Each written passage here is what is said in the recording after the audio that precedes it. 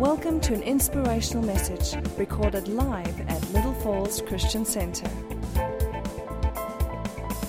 Heavenly Father, what a wonderful privilege it is to know this, that we no longer have to go up to a tabernacle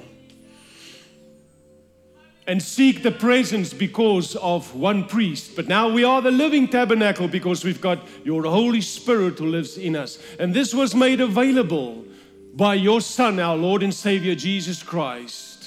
So we sing to you that you are holy, holy, holy. And this is your house. And now we know why it is. When David wrote, I was glad when they said we must come up to the house of the Lord. So bless this gathering by the anointing of your Spirit, and may the name of your Son, our Lord Jesus Christ, be lifted up, because unto you belongs all the glory, the honor, and the praise. And if you believe this, then we all say, Amen, Amen. Thank you, Ben. Thank you once again. There are some songs that you just can never get tired of, because they are not songs, they are means of worshiping and praising our God. And it's great to see all these beautiful faces again, and we trust we're going to see you this weekend also at the upcoming weekend at the Fun Day. The Fun Day. I always say, I wonder for who it's more fun, for the parents or for the children. And I don't want you to feel restricted. You know, they always say they are jumping castle for the kids, and I read the fine print. Where does it say just for kids? So please, if we see parents at the jumping castles, we will just turn a blind eye. You are allowed to enjoy, and we are allowed to have fun. You know, it's something that really bothered me when I was, when I got saved, because the way that I was raised in terms of the denomination where I was and in terms of my Christianity was, how would you recognize a Christian? It's the person who walked like this the whole time. They had the weight of the world on their shoulders, and you never saw a smile, because you know it was not known that a Christian must be happy. This is how I was raised, and therefore to be a Christian for me was a hard thing. I struggled with it, and then I realized, but there's nothing in God's word that says that we must walk like this. We have come to the light. The light is in us. We have got the revelation. There is nothing in this world that we need to fear or need to worry, because God has got us. We are safe. Our names are written in the Lamb's Book of Life. He knows you and I by name.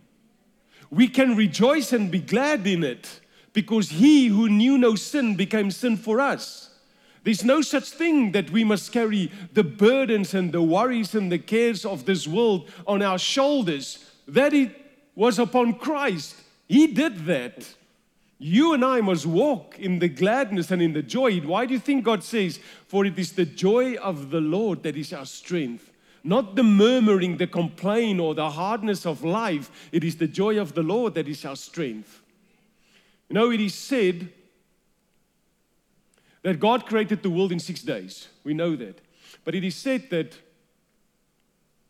God can do it again. It will only cost Him 6 days to do it.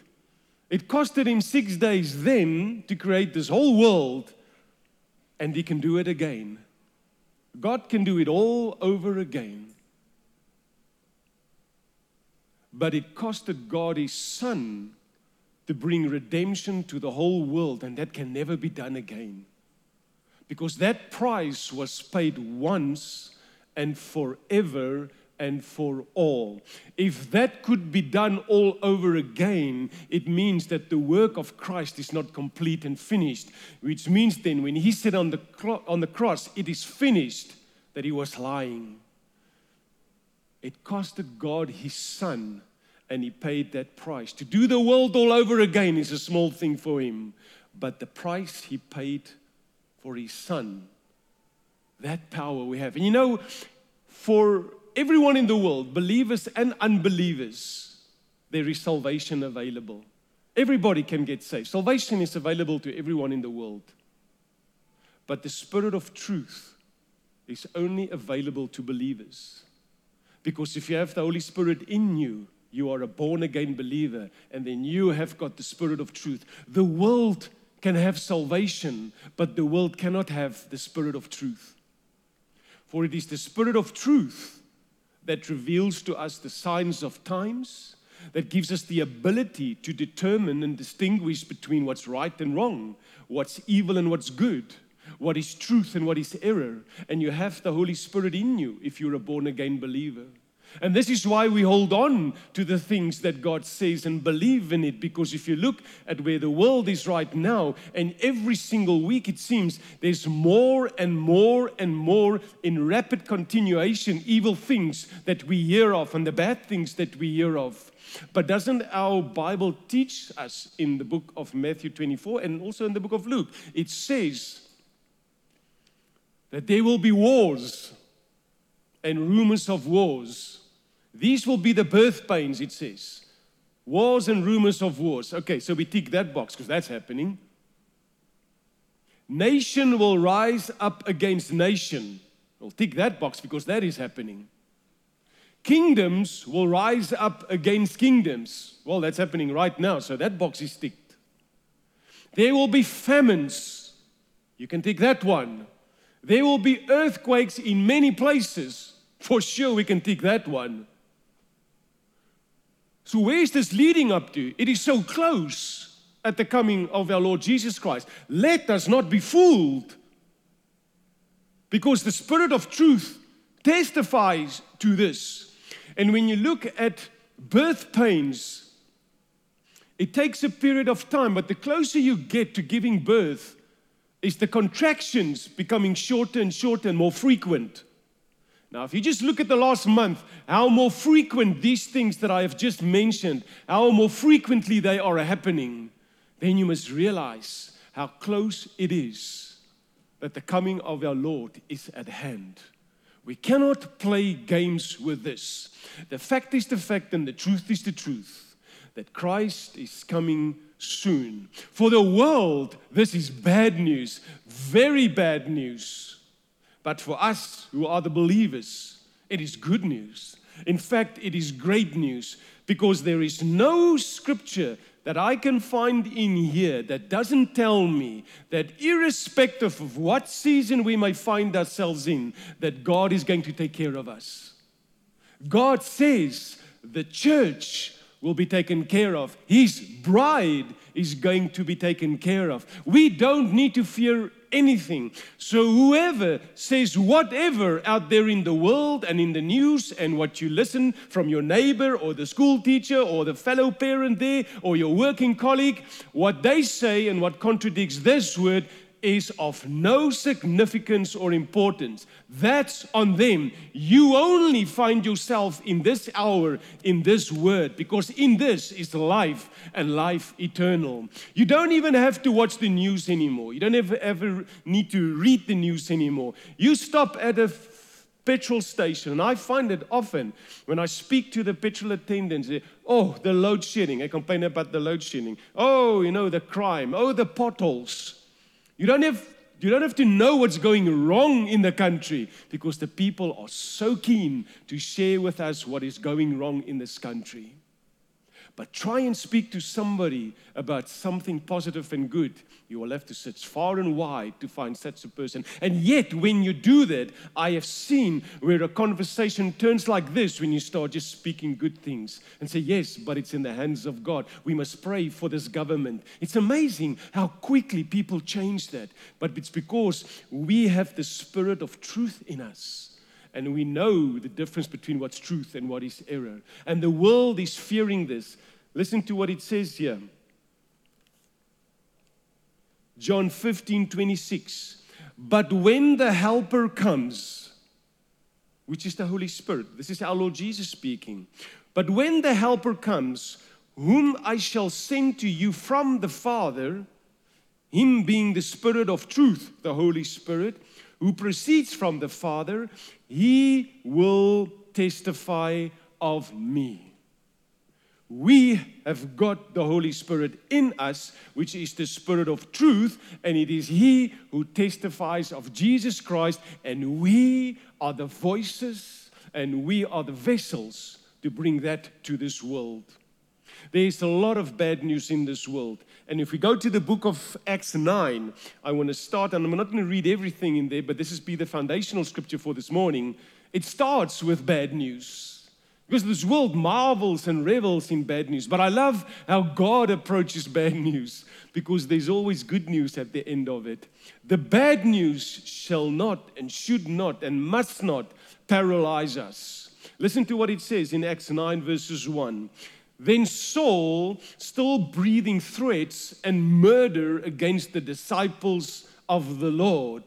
This is Saul, well known Saul all over by the Pharisees, those in Jerusalem, and those in the outer skirts of the other countries and other cities. They know of Saul. He was breathing murder, and he was breathing threats coming against the children of God. Do we not have the Sauls out there in the world at the moment? They are breathing these threats against us. And yet in all of this, should we become concerned or perturbed by this? Because God still got us, and we have to believe it. God still holds us in the palm of His hand. He still got us. You know, Saul went and he left, but God intervened and He stopped him outside the gates of Damascus. Saul was not going to move any further because outside is evil, and the Lord will not allow the evil to come into the inside. Listen to what Revelation 22:15 says. It says, but outside are dogs and sorcerers and the sexually immoral and the murderers and the idolaters and those whoever loves and practice a lie. They are outside, which means that God is not covering them. In this world, there are plenty of those, but they stand outside. They will not come in because God will always keep the enemy outside if there's a reason for Him to do so. And it is because there is a church on the inside. What kept God from letting Saul entering into Damascus, breathing murder? It was because inside of Damascus, there were believers. They were the church of God, the believers in Christ, because we are looking at 5 to 7 years now after the ascension of our Lord Jesus Christ. God was protecting those people inside Damascus. God will always protect His people. He will always be a shield unto them, that outside the enemy may huff and they may puff and they may shout and they may threat and they may scream, but they will not come in as long as we have got God for us, fighting for us. But there must be a holy and a pure bride for God to do that. And that was found in the city of Damascus. God meets the enemy outside and He silences him. He blinds Saul and He stops him from doing what he intends to do. And now we read in the rest from verse 10 to verse 19. Now God, there are three players here. Our Lord Jesus Christ, He appears in a vision to Saul, and He appears in a vision to Ananias. So we've got Jesus Christ, and we've got Saul, and we've got Ananias in these next 10 verses. Who is this Ananias? What is the great significance about this Ananias?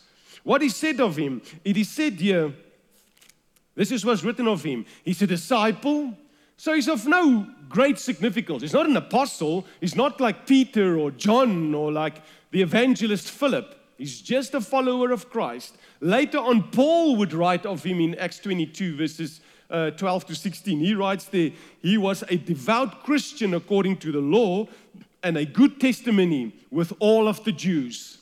15 verses in the Bible written about Ananias.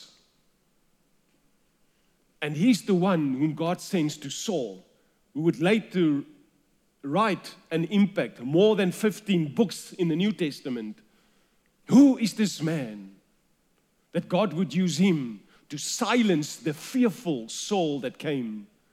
Our Lord Jesus Christ speaks now to Ananias.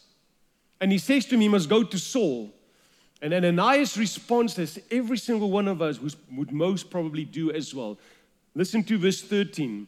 Ananias answered and he said, Lord, I have heard from many about this man, how much harm he has done to your saints in Jerusalem. And Ananias doesn't want to go. He doesn't want to go to Saul because he has heard of Saul. How many of us have heard of the bad things in this world and we did not move? We were moved by what we've heard from the world out there, but not hearing God and what God wanted us to do. And don't be too hard on yourself, and this is not my purpose this morning, because there are plenty examples in the Bible of people who did exactly that. But it is how they responded to their initial resistance what caused a change. Moses was told to go to Egypt, and he resisted God because he gave all the excuses why he was not able to go, not be able to speak in front of people. Whom shall he say he sent him? All the reasons why he shouldn't go. In the end, he relented and he went, and we know who Moses became. Jeremiah said to God, I'm too young to be a prophet. And God said, speak of it no more. Don't speak this foolish thing again. And he became a powerful prophet to the tribe of Judah. Jonah said to God, I cannot and I will not go to Nineveh. And in the end, he had to repent and relent. And look what happened to the whole city of Nineveh got saved. God is not moved by what we want to do. But God has always got a plan what we have to do because there's something greater in mind. Ananias resisted because of what he heard. And then the Lord spoke to him again, and he made it very clear to him what was his purpose with Saul, what was his plan with Saul, where Saul was to be found in that city, being very specific. Go walk and find in the street of Straight, in the house of Judas, you will find Saul. He is the one who's praying. God makes it very clear where he's sending us to and what his plan is. And so we find it in the Word of God. For your life and for my life, God is never unsure or uncertain what He wants to do and what He wants us to do. God is very clear about this. We can never accept what the world is trying to cause us to fear, because God has got our back and He is a shield. Listen to Psalm 3 verses 3. But you, O Lord, are a shield around me, and you are my glory, the one who holds my head high. Verse 4 of Psalm 3, I cried out to the Lord, and He answered me from His holy mountain.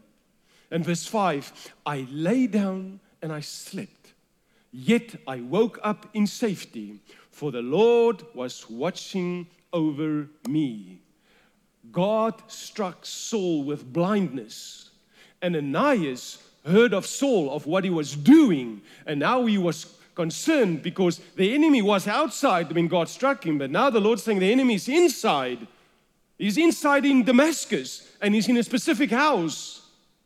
But the enemy has been struck by God, and God has got a different plan. This is what we don't see. That if God sends us out, there's always a greater plan than what you and I can comprehend, that what God has for us. He didn't want to go. But here's the whole thing. It was not whom Ananias was supposed to go to. It was whom Saul was supposed to meet.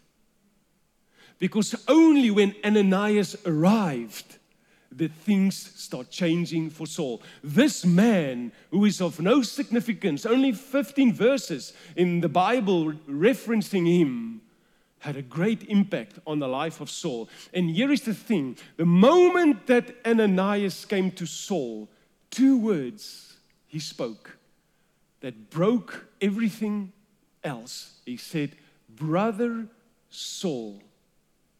At that moment, Ananias, knowing who he was in Christ, imagine for a moment who Saul was at that moment. Here's a person being struck with blindness. I think Saul was greatly confused.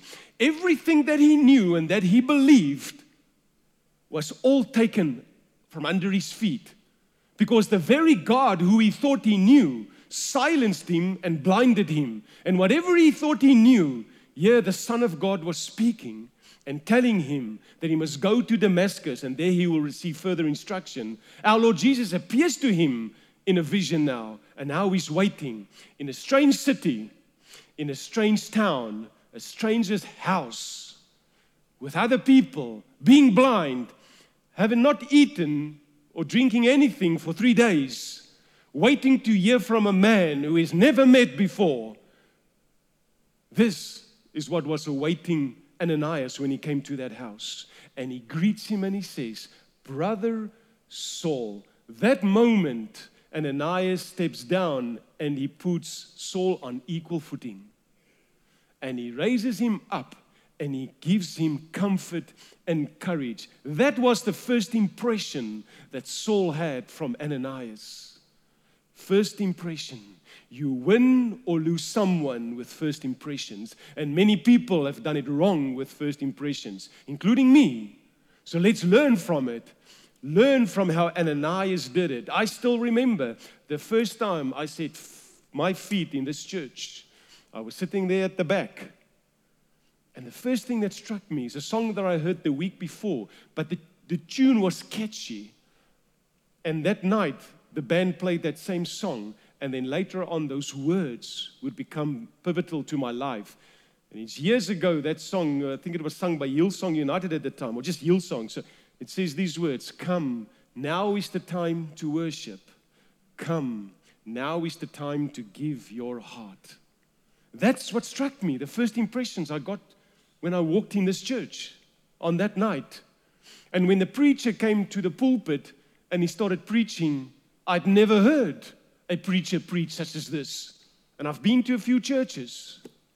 That man was on fire, unapologetic about the truth, speaking God's word, bringing it to life. That was Pastor Harold 22 years ago, and he's still speaking it today. He has not changed since then. That was the first impression when I walked into this church. What was yours? What was your first impression? I still remember when I came to an home cell.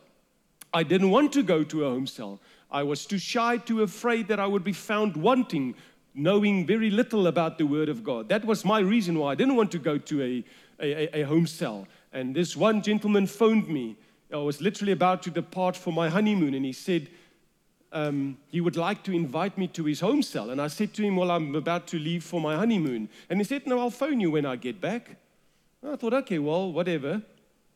And he did. And then he said, "We would love to have you in our home cell. We look forward to meeting you and your wife." And he asked me, "By the way, how was your honeymoon?" Somebody cared for me. My first impression of home cell was that man, what he did, because I was impressed and I wanted to go to that home cell. What is the first impression that you leave? What is that first impression that you leave? First impressions are so pivotal. The first impression when I got saved was in this church.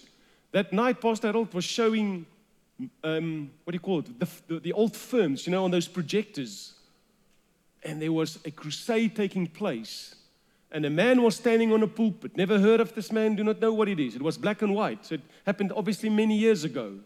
And on the pulpit, they brought a man on a stretcher. And this man could not move.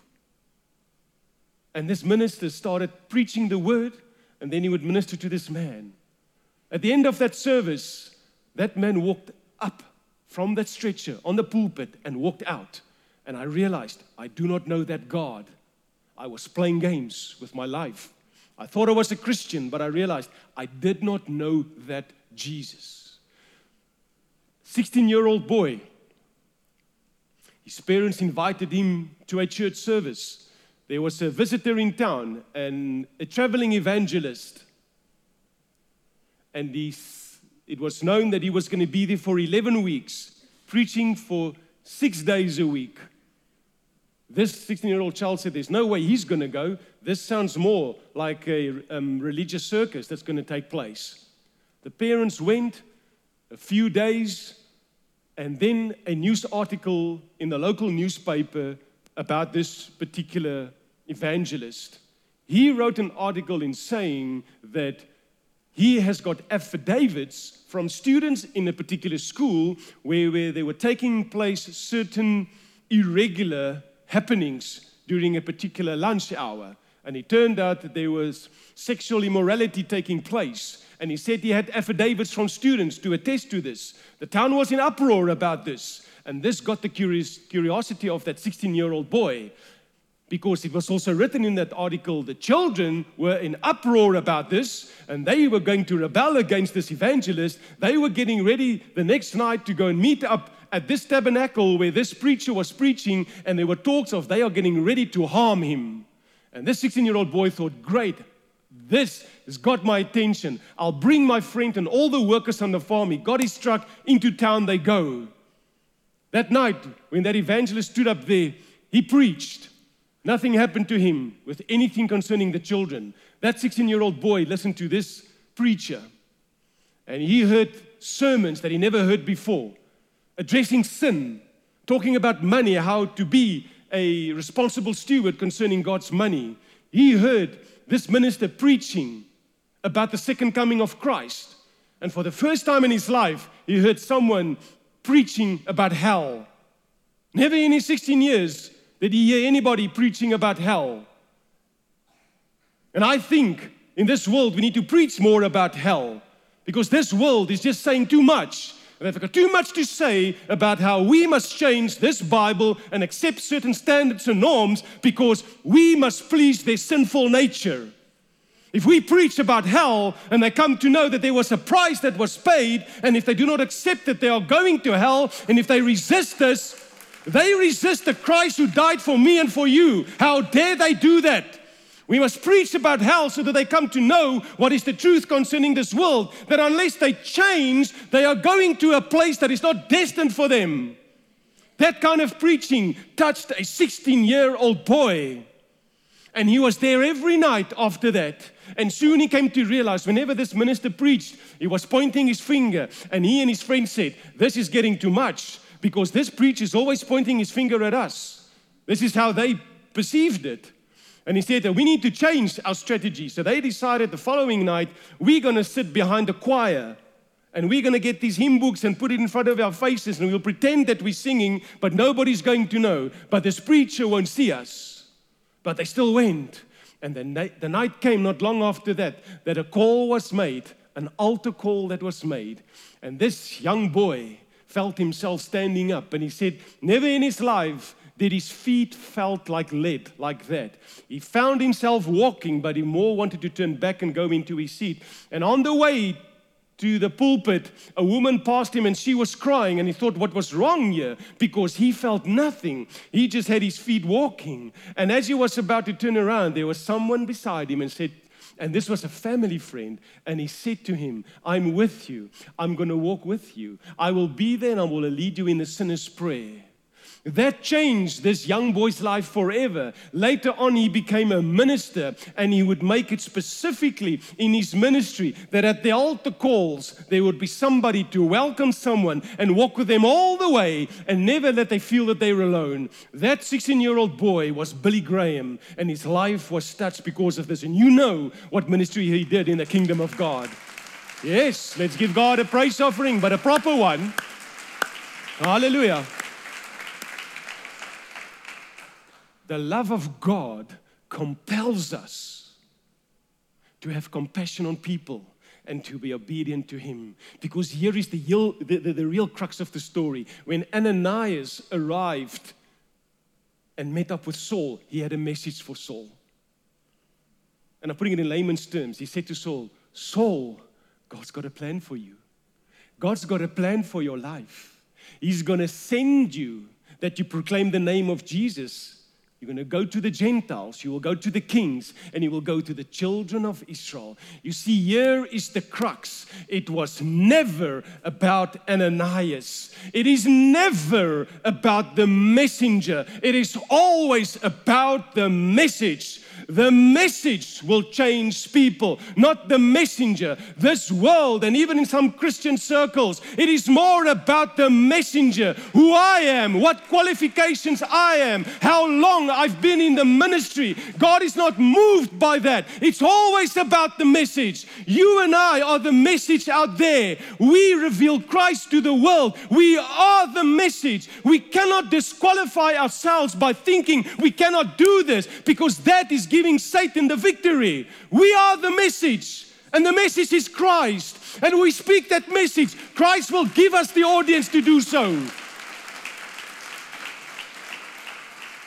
And here's the beauty of it.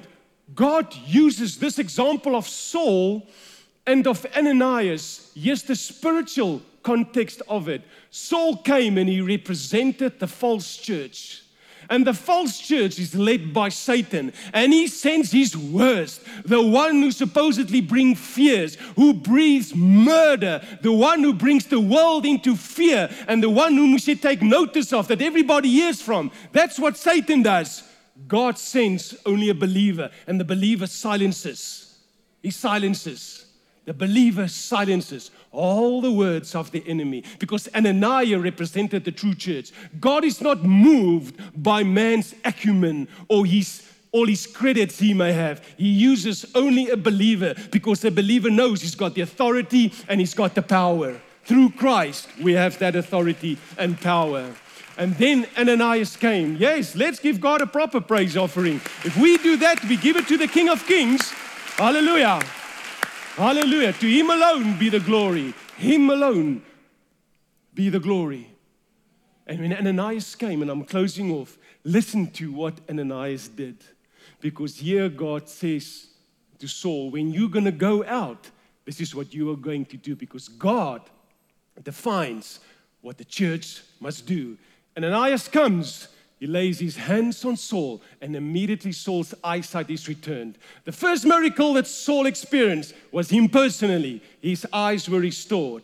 And how did that happen? It's because Ananias had the Holy Spirit upon him. Ananias went now, and because of laying hands on Saul, it says there, and Saul was filled with the Holy Spirit. We cannot have any victory out there in the world except it is by the Holy Spirit. The power of the Holy Spirit came because Christ paid the price, and we have the victory when we walk in the Holy Spirit, in the power and the anointing of the Holy Spirit. This is how the enemy is silent. The church of God must be the one where miracles, signs, and wonders happen, because that is what Christ came to die for. And He said, same works and more we will do than He did. The church that doesn't do miracles, where there are no deliverance and no miracles, is a church that is void of the presence of the Holy Spirit. And then we are not doing what God has commissioned us to do.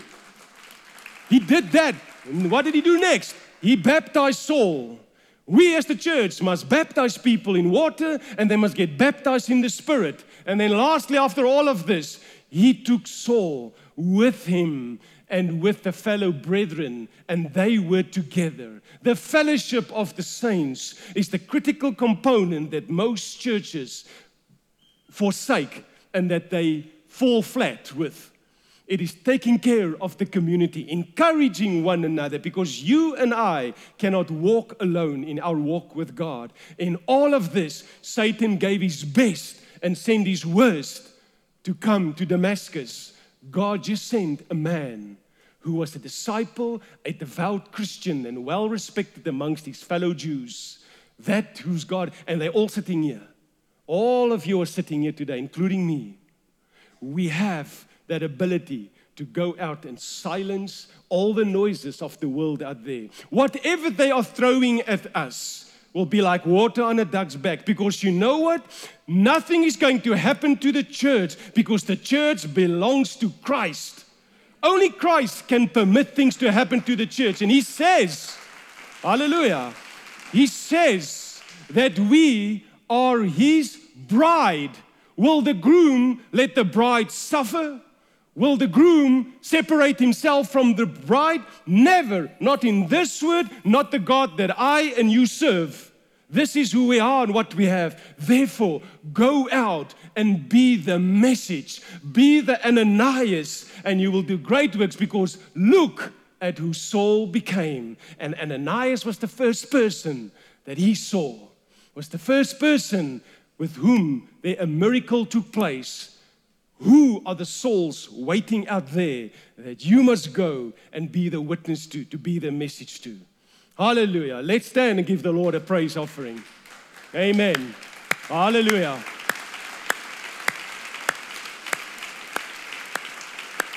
Hallelujah.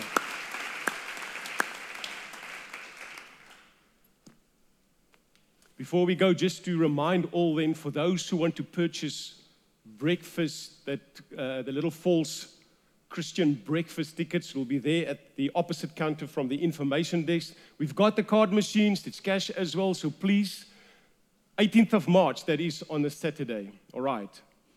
Now, let's raise our hands to the heavens. Oh, Holy Father God, in the hour that we are living in, we know what is coming, but we are not fearful of this.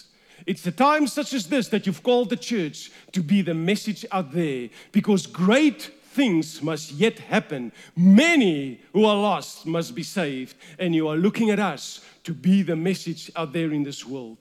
Strengthen your people then. Bless those who have come this morning. Make them a powerful voice out there in the world, and strengthen them in courage, in wisdom and in knowledge, in boldness and in faith in Christ Jesus. Now may the grace of our Lord Jesus Christ and the love of God the Father and the fellowship of the Holy Spirit be with us now and forevermore. The Lord God bless you and keep you. The Lord God make His face shine upon you and be gracious to you.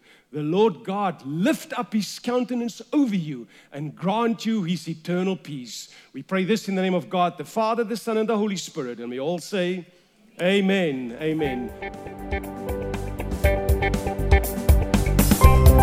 For more teachings like this and other material, please visit our website at www.littlefallsonline.com.